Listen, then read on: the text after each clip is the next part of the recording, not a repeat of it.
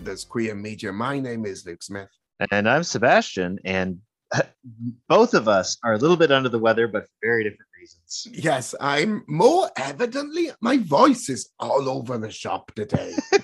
I mean, I woke up today with my voice sounding like utter garbage. Yeah. And I was like, you know what you should do? You should talk for an hour on a radio show. That's the advice that you should follow. And it was a combination of spending a week in a house filled with children. So of course, oh yeah, that's right, 3 weeks. So of course, weeks. Yes. You're covered in hand jam. Because that is just the nature of living with small children, plus trying to talk over them. So you've got rough voice. Yeah. It was funny because my mom was like, why are you always sick? And I'm like, I've only been sick twice, right, in the last year. Very cautious because of the whole panorama that's going on. Mm-hmm. And I said, on both of those occasions, I have been in this house.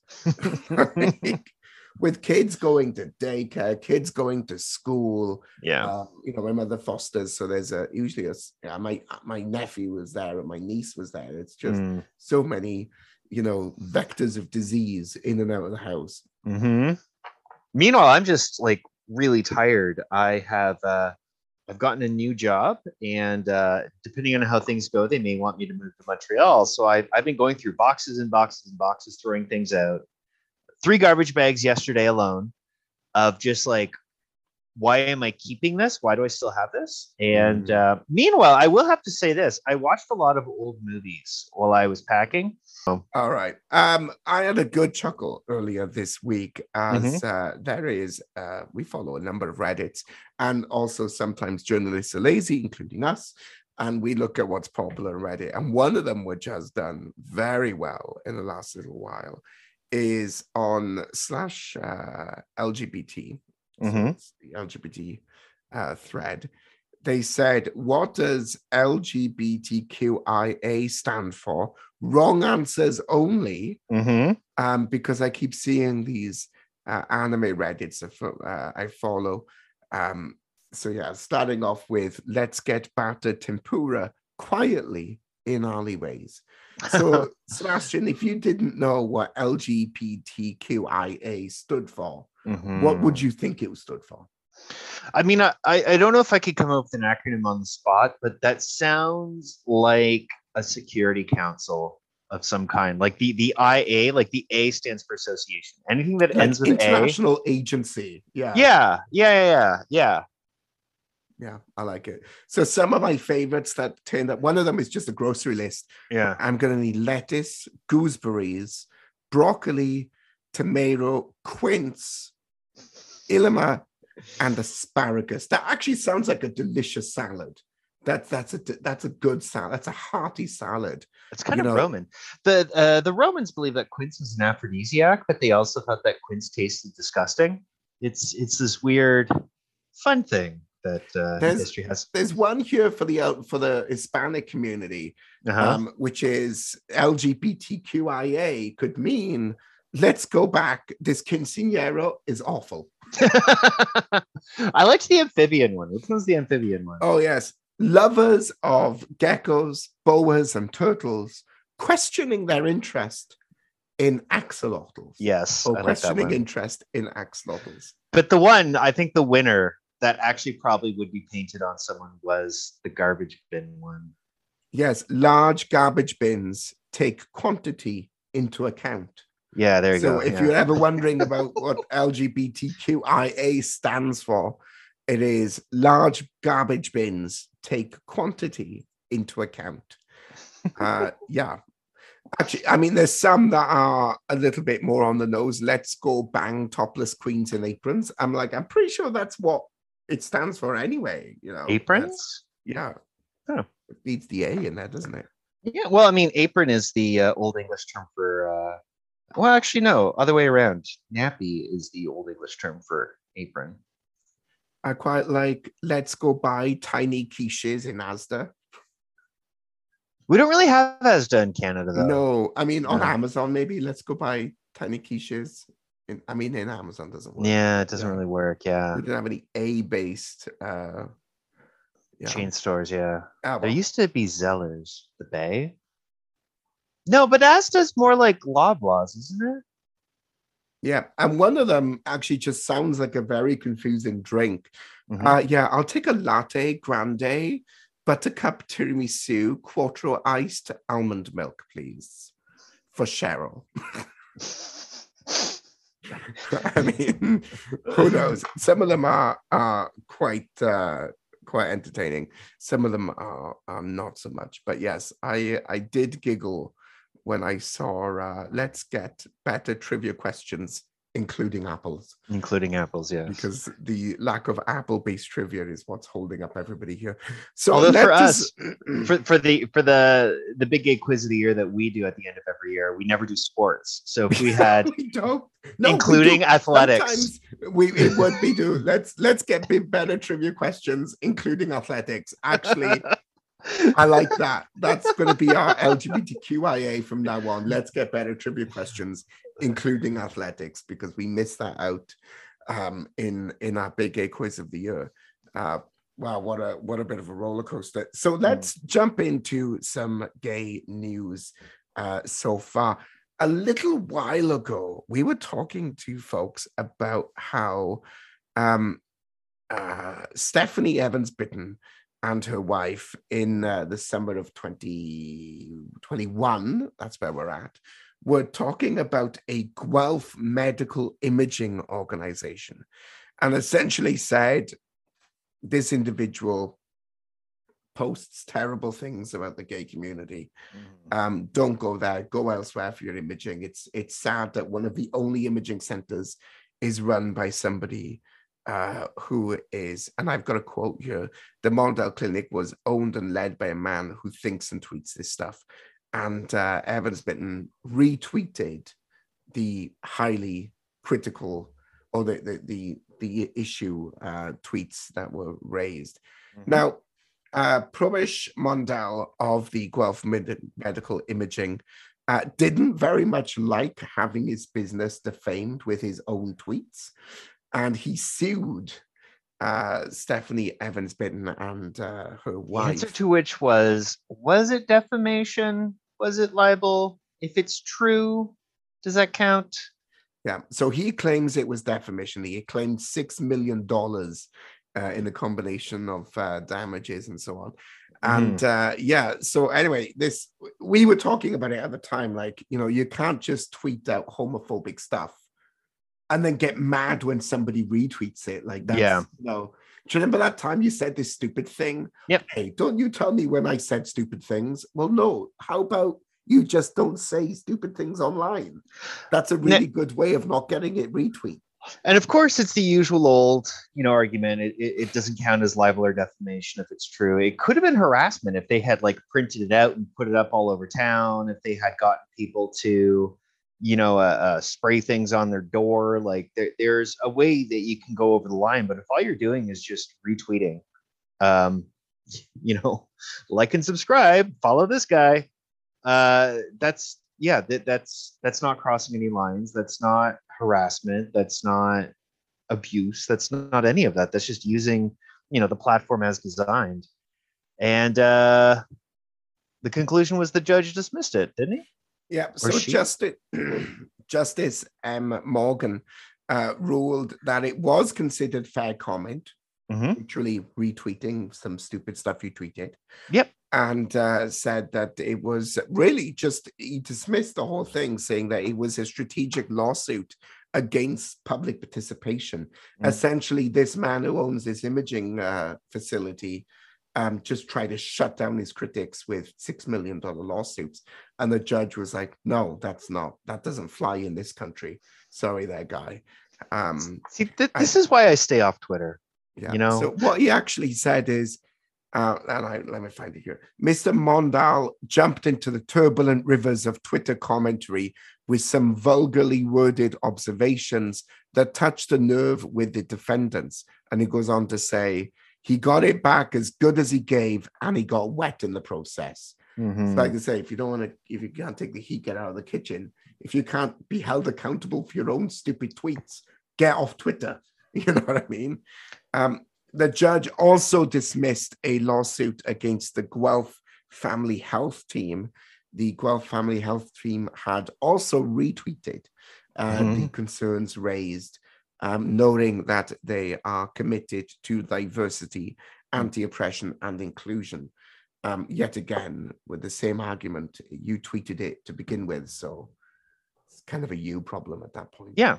If you're not sure, there's actually a new cartoon that came out called Smiling Friends, and there's a moment in there that I really appreciated where one of the characters refused to wear a costume on Halloween, and he's like, I don't know what's going to be offensive in 10 years from now, so I'm just not going to wear a costume. And everybody harassed him for it, and then at the end of the show, somebody got killed and set on fire because of how his costume was misinterpreted. And on the one hand, he was falsely misinterpreted. He was like, no, I really am just a wood demon. And but anyway, it's a cartoon. But yeah, that's my general approach is if it's not something like I cooked this meal, doesn't it look good? Today I made the thinnest pupusas I've ever made, which is actually true. That kind of thing. That's probably fine. Otherwise, I don't know. Here's the trick. Don't talk about other people. Just talk about yourself. You can't go offensive that way. Because if anybody says, I don't like what you said, you say, I was talking about myself. I can say whatever I want about myself. I am dead boring on Twitter. I've got on the 27th of March 2020, which is the only time I tweeted in 2020, I said, I'm curious how, quote, essential workers, end quote, are supposed to get to their essential work when OC Transport has eliminated their routes on Monday. And I tagged the local councillors, and the local councillor replied to me saying that they stopped the route eliminations. I primarily post once a year to complain about public transit. Like, that is seriously that's the gist of my Twitter thread. Oh man, I feel like that's how most people use Twitter, just to once every couple of months, once a year, to complain about public transit. But yeah, I usually just follow comedians. Twitter's a fantastic medium for comedy. You just get in there, one joke, you can do it in very few words, you're done. There you go, you get a giggle. Job much done. Like my I'm not going to end that sentence. Much like your sex life, is that what you're going to say? Okay. Let's jump to our first song. This is Loved by You by Johanna Days, and we will be back just after this. I just want to be loved by you. As your rhythm runs to me, as your wind rushes through. Maybe there's a lot of things that you would rather do, but I just want to be loved by you. Time's just running away on me. I used to feel it so slowly, now it's running by me. Maybe there was something that I didn't see. Well, time's just running away on me. I can feel you in the daytime. I wonder if you're sleeping well at night. I hope you got someone around to hold you tight. If I came to you right, caught a glimpse of something. Ooh, it wasn't yet real. This time's moving forward. Maybe time will heal. Baby, there's a lot of things I don't wanna feel. I wanna feel with something when nothing is real.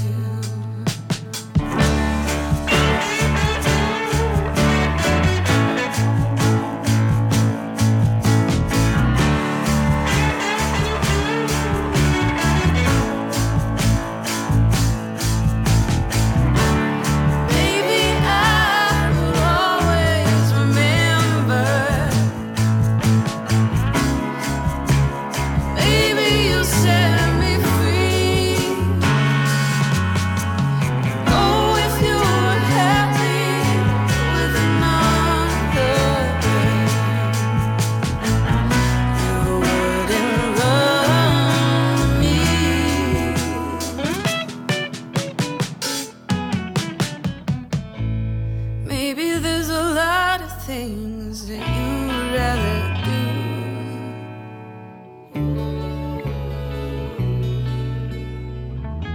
Hello and welcome back to CanQueer, home of Canada's queer media. My name is Luke Smith. And I'm Sebastian. My voice is on the ropes, so I apologize as you listen to me braving my way through this show. I love the show, so we are going to commit to it, and yes, the show will go on.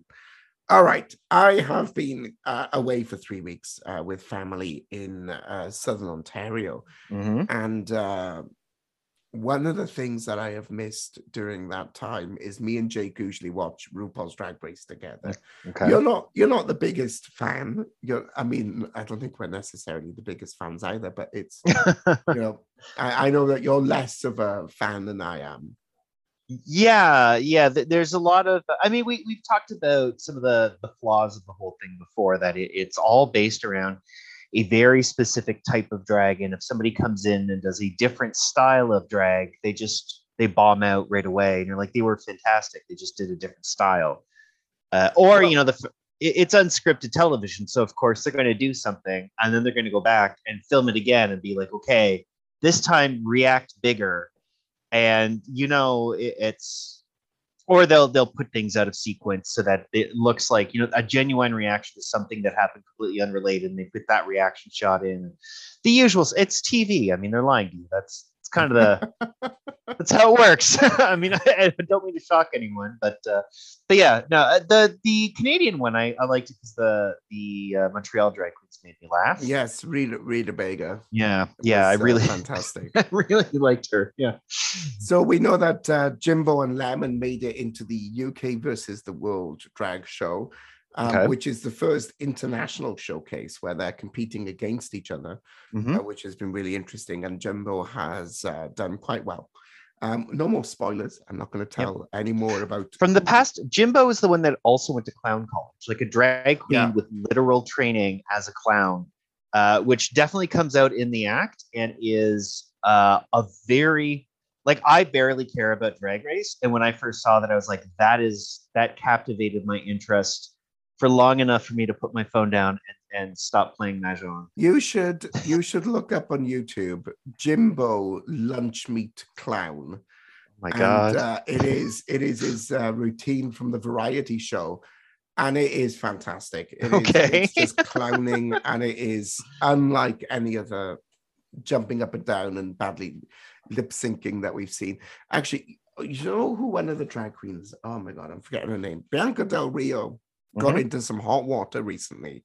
Okay. And said that there are a lot of drag queens now, but not a lot of them have a lot of talent. Yeah, no. And I think we're starting to see that. You see that with a lot of reality TV shows, especially like Such a Place Has Talent, Britain's Got Talent, or the X Factor, that they're going around every single year, plumbing the depths for who is the most talented that week. Yep. And after many years, you kind of scrape the barrel a little bit. Yeah. So yeah, I do wonder if RuPaul's Drag Race is maybe starting to scrape the edge of the barrel for where to go next. Like all the good drag queens have basically been on already. Or there are people who just would never want to go on the show. Because there are local drag queens who could compete and could probably at least last 5 or 6 weeks before getting eliminated. But they're like, there ain't no way I'm going on that show. There's the pressure. It doesn't seem fun to them. They'd have to, move to the filming location for a few weeks. There's a bunch of reasons. But yeah, I get the idea of what you're saying. Go on. So, we'll keep it. I mean, I do think it is good to have Canadian talent showcased internationally. So we are obviously rooting for the Canadian queens who are on there.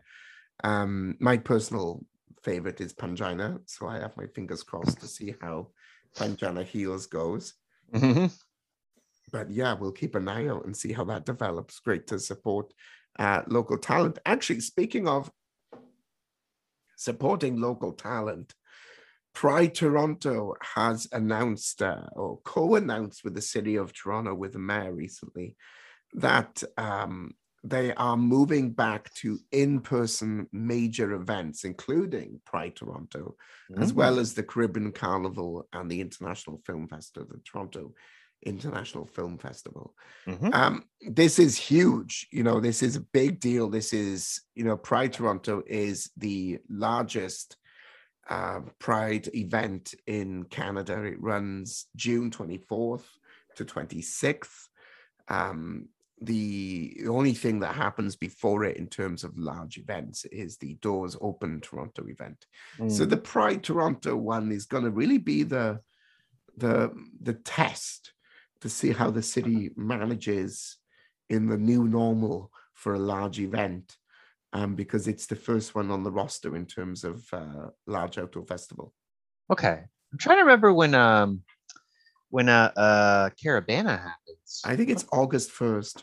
Oh, okay, then it'll be a couple weeks after. Okay. Yeah, and the Salsa Festival is June 1st to July 31st. Actually, that is some slight crossover there as well, I suppose. Yeah. And the Jazz Festival is June 24th to July 3rd. So really, that end of June is going to be a happening thing in the city of Toronto. Yeah, absolutely. I mean, would you go? I mean, I think we talked about it before about outdoor prides in general. Yeah. But I don't know. Would you go to Toronto Pride again? I mean, I probably wouldn't, but that has more to do with the fact that it's commercialized to the point of not being fun anymore. And most of the really good events are the weird, small, curated events. Like, someone is doing, I don't know, a dinner theater thing at a hot dog joint where you eat fries and pierogies, and then somebody does live theater, musical, something weird and off the wall, and you don't hear about it until weeks later. I've lucked into being at those events before, and they are incredibly fun. But if you don't live in Toronto and you don't know the people running the event, you're probably not going to hear about it until 2 weeks later. If I were to go to anything in Southern Ontario, that would be the Mustard Festival, which is actually in Hamilton. I think I mentioned it before. And it's the Mustard Mill is in the same part of town that used to be the Jazz Quarter of Hamilton. So it's like it's Black history plus jazz plus sausages and pretzels. I mean, that's a fun festival. You can't turn that down. But I don't know, I like going to local prides more because I like the family picnic side of it. The running into people you haven't seen in a while. I like that. The events themselves, you could take them, or I could take them or leave them. I think some of them aren't quite as fun as they used to be. A lot of that's just me. I've been to a lot of prides and I'm jaded. But you jaded? That me? That's very out of character. Very but specifically, even people in Toronto have been complaining that the Toronto Pride events are becoming more and more corporate, more and more sort of washed. I don't want to say whitewashed, but clean washed. They're not pink washed. It's pink. Well, they're not raunchy anymore. They're not crass.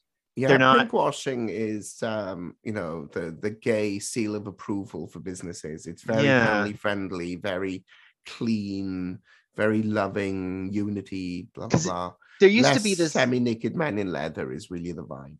Well, even beyond that, it used to be a thing in the especially among drag queens, this idea that if we didn't offend you, come back next week and we'll try again. And it's got that sort of John Waters subversive feel to it. And I don't feel like I'm subverted by basically anything. I think what would be interesting for 2022 is whether or not the nudists have a float at Toronto Pride. And the reason why I bring this up is because in Canadian law, as far as I'm aware, you can only really be nude where you are expected to be nude, or where there is an expectation of nudity to happen. Of nudity acceptance. It's not like you have to be nude. It's just exactly. if you're in a changing room, you're expected. The gym's washroom, shower room. Then there's probably you're not going to get done for nudity in a shower. That's not going to be. And there are some long-standing nudist beaches where there's always been an expectation to argue that no one is expecting nudists at a nudist beach is kind of ridiculous.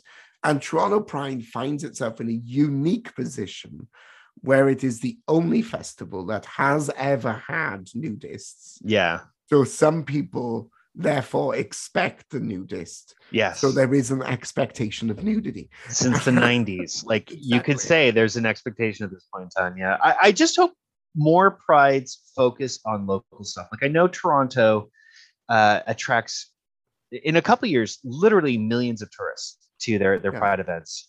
I really do. I bring it up. I'm just going to wrap up my thoughts here because Okay. I think whether or not the nudists are there is whether or not Pride is trying to further clean its image. Oh yes. And I think that's what you were talking about a couple of minutes ago, about that sort of sanitized feel of the Pride event. Yeah. And Toronto has been stuck with these nudists since like the early 90s Uh-huh. because they can't get rid of them. But in the last 2 years, there's been no Pride events, and there's certainly been no nudist floats. So in the there's no virtual, expectation. Yeah. So has the expectation changed? Hmm. And yeah, I would be curious as if this is another step to sanitize the parade. Sorry, Mhm. what were you saying?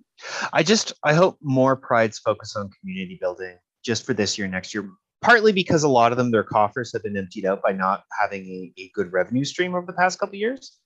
And community building events, quite frankly, they're just cheaper. And it would be a good way of having a couple, this year and next year, having a few stable years of just, refilling those coffers, trying to turn a little bit of a margin so that we can invest in the future. But also, after a couple of years of no Pride events, having events that are focused on not everybody with your beer ignore each other and watch the stage, but everybody chat with everybody else in the audience. It is interesting. At the start of this pandemic, I don't know if you can cast your mind all the way to the pre-panny years. Good But, Lord. I mean, that's fourscore and a moon ago. Yeah. Frankly, there are like 2-year-olds that have never known a world before the pandemic. Yeah. But the point I was going to say is around the start of the pandemic, if you remember correctly, they were talking about the plague and how when the plague ended, it was like 5 years of frivolous orgies and Mhm. people like completely like had tightly wound springs. They were just let loose. Mhm. And the result of that was just people itching to live life to the full after the plague. Yeah. I am wondering if that's going to be our 2022. Are we going to see people letting loose a little bit? Well, the plague comparison, the part of the reason for the plague having that explosive aftermath was 1/3 of the European population died. So you had basically a 50% increase in available wealth. So everybody instantly became wealthier. So that was part of it. Whereas we're kind of in a downturn right now. It's sort of a recession, if not a depression. It's not. By economist terms, we're not in a recession yet, and we're certainly not in a depression. But by the definitions of those terms, we're not there. But you are right. There are cost of living increases. Yes. People feel like their wallets are tighter now than they have been in the past. Yeah. Yes. So the economic conditions are very different. So I don't know. I mean, it will be huge parties, but I don't necessarily think it'll look like that.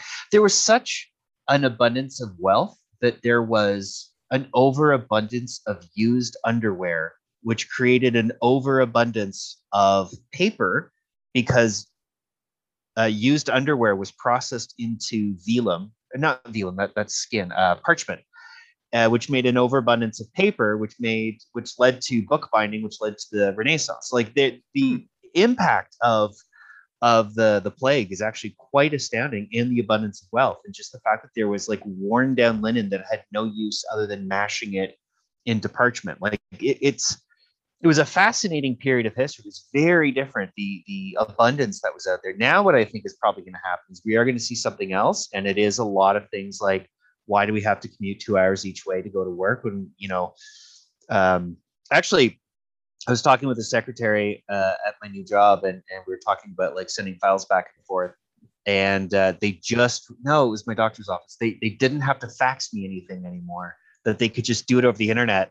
And I said, it's 2003. Welcome to the future. And she was like, yeah, no, we've been trying to get this changed for like 15 years, but people were resisting. So there's a lot of people basically being like, maybe we should update to 2003. And that's a lot of what's been happening, that has definitely had an impact on society. I think there's going to be a lot more focus on local. People don't have to commute into Toronto or into Vancouver or into whatever local major city center anymore, because there is, we have sort of embraced the fact that you can do things where you are again. And that's sort of like densification, post-war densification of North America, I think is going to slowly drift back.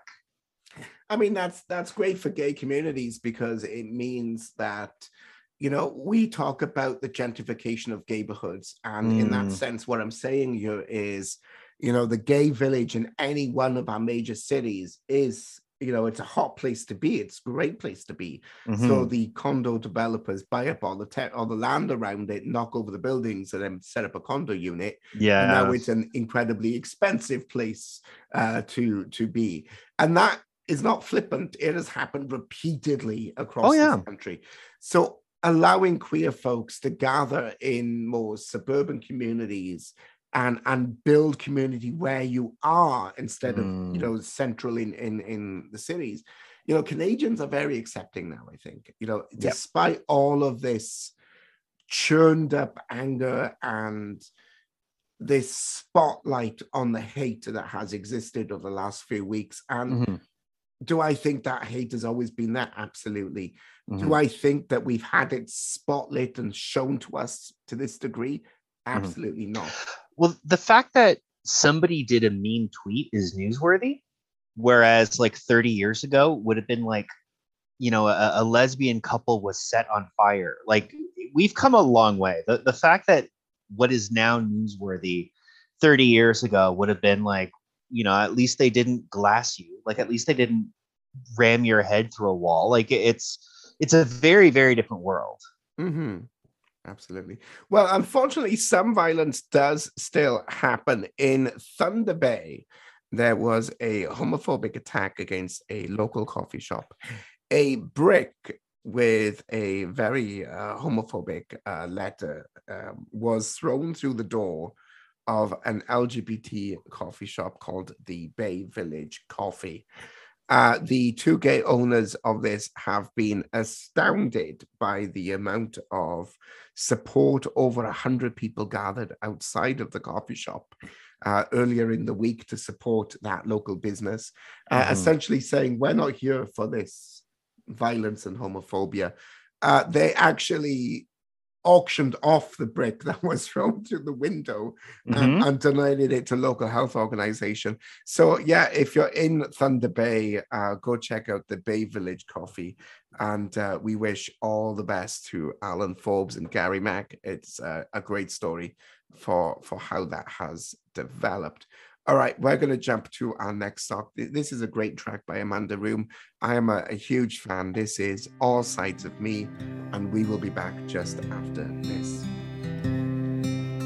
In between and out of place, it's hard to tell when you see my face. My spirit bleeds, my heart aches. Where's my home, and will I find my way? Where is the bridge between all sides of me? In between and out of place, I never learned how to pray. I look around, don't feel the same. I dream of life in a different way. When can I let you see all sides of me? Will I lose it all? Will you all be gone? If I do or don't, I'm damned. Will I ever be enough? Or are you just as I am? in between and out of place. It's hard to tell when you see my face. I refuse and I can't erase this ishka-day burning in my veins. I will let you see all sides of me. I will let you see all sides of me.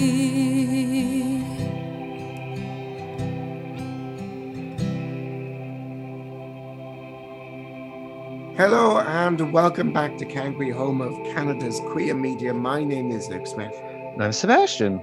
Oopsies. And I wanted to talk about one of my favorite places to go for afternoon tea, which is, you know, a British institution is afternoon tea. It's usually just very fancy tea in a nice tea set with a sort of an array of beauty. People know what an afternoon tea is. When I lived in Hong Kong, I did high tea at the Hong Kong Hotel in Repulse Bay in a 120-year-old stone castle on the southern shores of the island. And it was a high tea. You had to make an appointment. Absolutely. Somebody made the appointment for me, so but whatever. And some of them are great. I know that some of the biggest, most prestigious hotels, they have chefs on hand that, you know, can do a high tea service. The Ritz-Carlton. They invented the peaches, not peaches Jubilee, peaches Melba. That's it. Yeah. So the Lord Elgin in Ottawa, which, you know, for the longest time was a gay cruising spot, was also now does very good afternoon tea, high tea. I did not know they did high tea. Yeah, it's very famous for it. But one of my favorite places is the Moscow Tea Room, which is on Sussex, and it's sort of the bohemian theme. It's very like boho, very dark mahogany, deep reds, plush surroundings, golden mirrors. It's very sort of Tsarist Russia vibe in there. Also, not remotely Russian. Yeah, no. Yeah, so apparently they have been inundated with angry phone calls, terrible Yahoo reviews, literal hate mail. And the owners of the Moscow Tea Room, Abis Mahmoud, and I think he works with a group of people, they've essentially said, look, we're not Russian. We just made the, at this point, critical mistake of calling it a Moscow Tea Room. Well, no, they call themselves a Moscow tea. First time I walked past there, I knew why. They serve tea out of samovars. It's Russian style tea, and samovars are also popular. I mean, all over the Middle East. They went out to India. That's like the metal teacup. That's the metal teapot. It's the giant tower that you kind of brew tea in, and it's sort of like a what's it called? The big thing that coffee comes in when you're at like a spaghetti. It's like a carafe. It's like a tea carafe, but different. But the same general idea. A giant pot of tea, massive thing. That's basic idea. That's what a samovar kind of. It's more complicated, but basically, it's a giant tea carafe. Well, he's essentially pleading with people and be like, look, stop inundating me with hate mail. We're not Russian. And they said that most of their vodka is actually American because so much vodka available in North America, although Russian style or Russian named is not very often actually Russian. So yeah, nearly all the vodka is Russian, and they're actually showcasing a Ukrainian vodka now. So yeah, it's unfortunate. You know, people are genuinely upset about the fact that the Russians are bombing people into oblivion, and I've been keeping an eye on the TikToks of people who are in the Ukraine, and it's truly horrific what's happening over there. So we have a range of stories here. Last week we featured Jamala, who was the 2016 Ukrainian winner for Eurovision. it turns out that shortly after we had featured her song, the winning Eurovision entry, Jamala was actually fleeing the country. So yeah, they were forced by law to leave their husband, her husband, and their father in the Ukraine because they are conscripting to fight off this literal Russian invasion. So they had to leave. She had to leave her husband there and take the kids and literally run for their lives. And we've seen this horrific thing unfold everywhere. But yeah, it's just a small world that we were talking about. This amazing singer and how she showcased her culture to the whole of Europe and beyond. And is now fleeing for her life as these Russians are continuing to expand. There was another interesting story. We talked about how the LGBT community and Pride Kiev, is essentially saying, look, the LGBT community here, this is our country. This is where we live. And many of them are stepping up to fight and defend themselves. And it's interesting. The Gay Times has a really interesting article. I suggest folks go and check it out, where they interview several activists from the city of Kiev, Kharkiv, and Mykolaiv about how the invasion is affecting them. And one of the things that really jumps out is like, this is our home. You know, this is where we grew up. This is where we live. This is where the family lives. This is our heritage.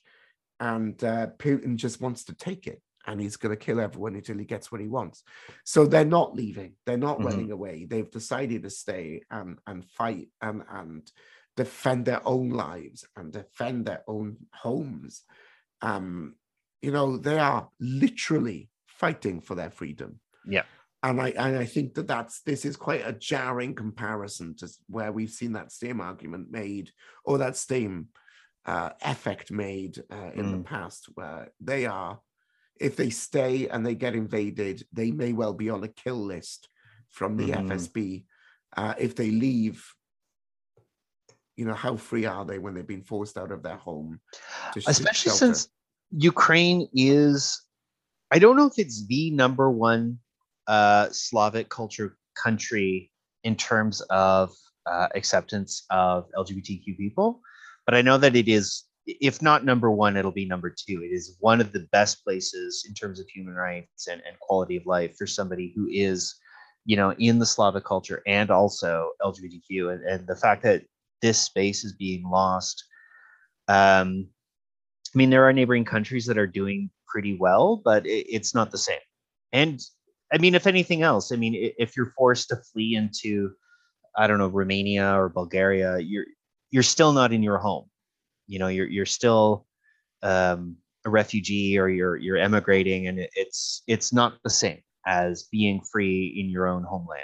So I mean, yeah. Well, for 10 years, the Kiev and other cities in the Ukraine have had pride parades. You know, were all of them well received? No. Were all of them rounded up, promptly arrested, and tossed in jail for years? Not that either. Yeah, but that did happen in Russia. Yes. You know, and that's the situation. They're being invaded by a country that will actively oppress them and toss them in jail for doing the same things that they were quite able to do in their own independent, free country the summer before. And yeah, it's quite horrific. But it's not just the Russians launching missiles and rolling tanks in through their doorstep. It's not just that. It's the fact that they are so busy having to defend themselves from the terrorism being brought by Vladimir Putin, that the normal operation of the country is in tatters. The service center in Kiev, let me get the name of the LGBT human rights Nashmir Center, had the door broken down by vandals, and they were Ukrainian vandals. They just took the opportunity. They knew that the police weren't going to respond because the police are currently trying to save the country from invading Russians. And they took the opportunity to assault staff, steal from the offices, and tear the place up. You know, it's quite horrific. This center is actually being a hub of LGBT resistance in Kiev as well.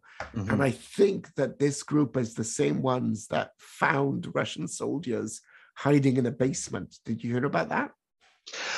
I've seen multiple stories like that. I don't know if I read the exact one you're talking about, but I have seen like a lot of Russian POWs being taken, and they're like, we literally don't know why we're fighting. We weren't told why. We were just told to come here. And then other people who are defectors, other people who are draftees who don't want to be there. So I've read multiple stories of this general flavor of just, you know, Russian soldiers being like, we don't know why we're here, or we don't want to hurt anyone. Like there's been a lot of that. The LGBT community was in Kharkiv that found the soldiers in the basement. Okay. I got the Kharkiv and Kiev mixed up. They were talking to the Israel Haiman outlet about that. But yeah, I mean, it is truly incredible what is happening there and how much these people's lives are.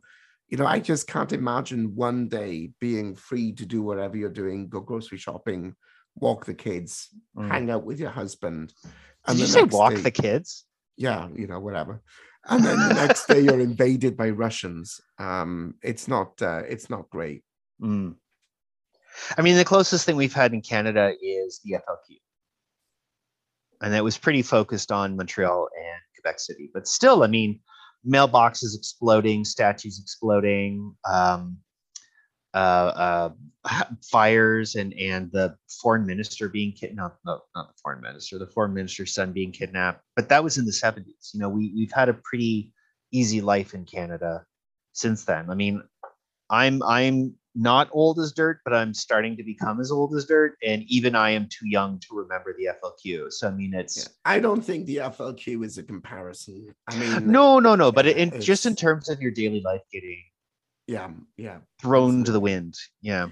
So one interesting story that came out of this is the social dating app called Romeo. Are you familiar with Romeo? I've heard of it. It used to be called Planet Romeo. Now they're just Romeo. Oh, okay. That makes sense. Very popular. And they were... I just remembered the story that I read earlier. Go on. Okay, so Planet Romeo is... You know, we mentioned before how Grindr got effectively kicked out of China.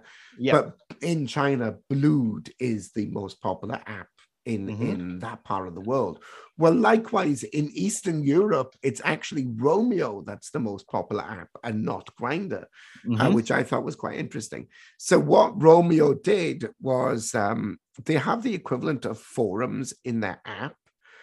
And they essentially said, you know, here's a forum to see if anyone is able to accommodate these Ukrainians who are fleeing.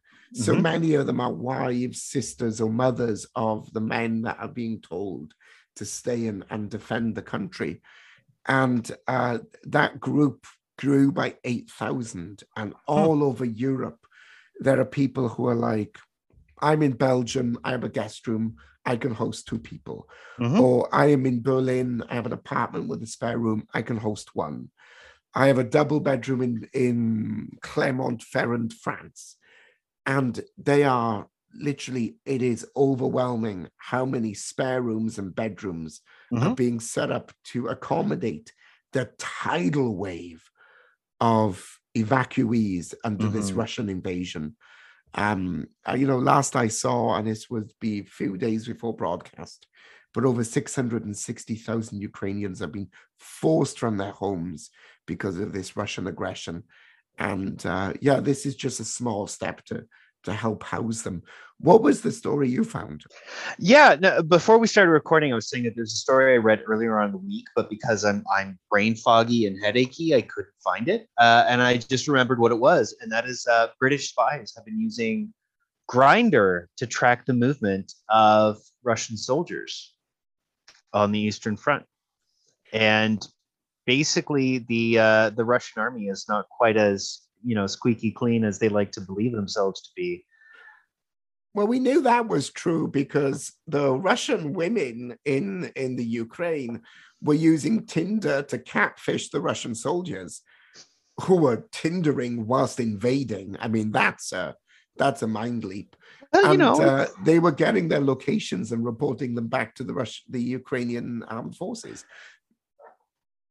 I mean, it's so nutty. But I mean, the fact that it is a geolocating app does make things very interesting because it doesn't have to track you to a given location. It can track you to a field, depending on the settings that are used and depending on whether or not Grindr is willing to let you access that data, which normally I would see that as a gross violation of privacy. But in this case, I don't know. There could be a War Measures Act kind of thing to get that information, no problem. But I don't know.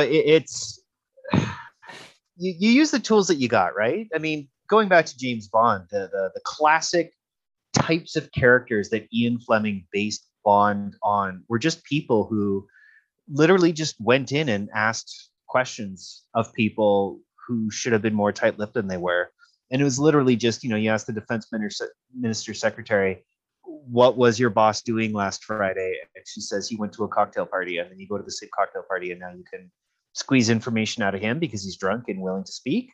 It's the exact same thing now, but with dating apps. There's going to be a big old gay James Bond using Grindr and Tinder to get state secrets. It's nuts. It's so weird and modern.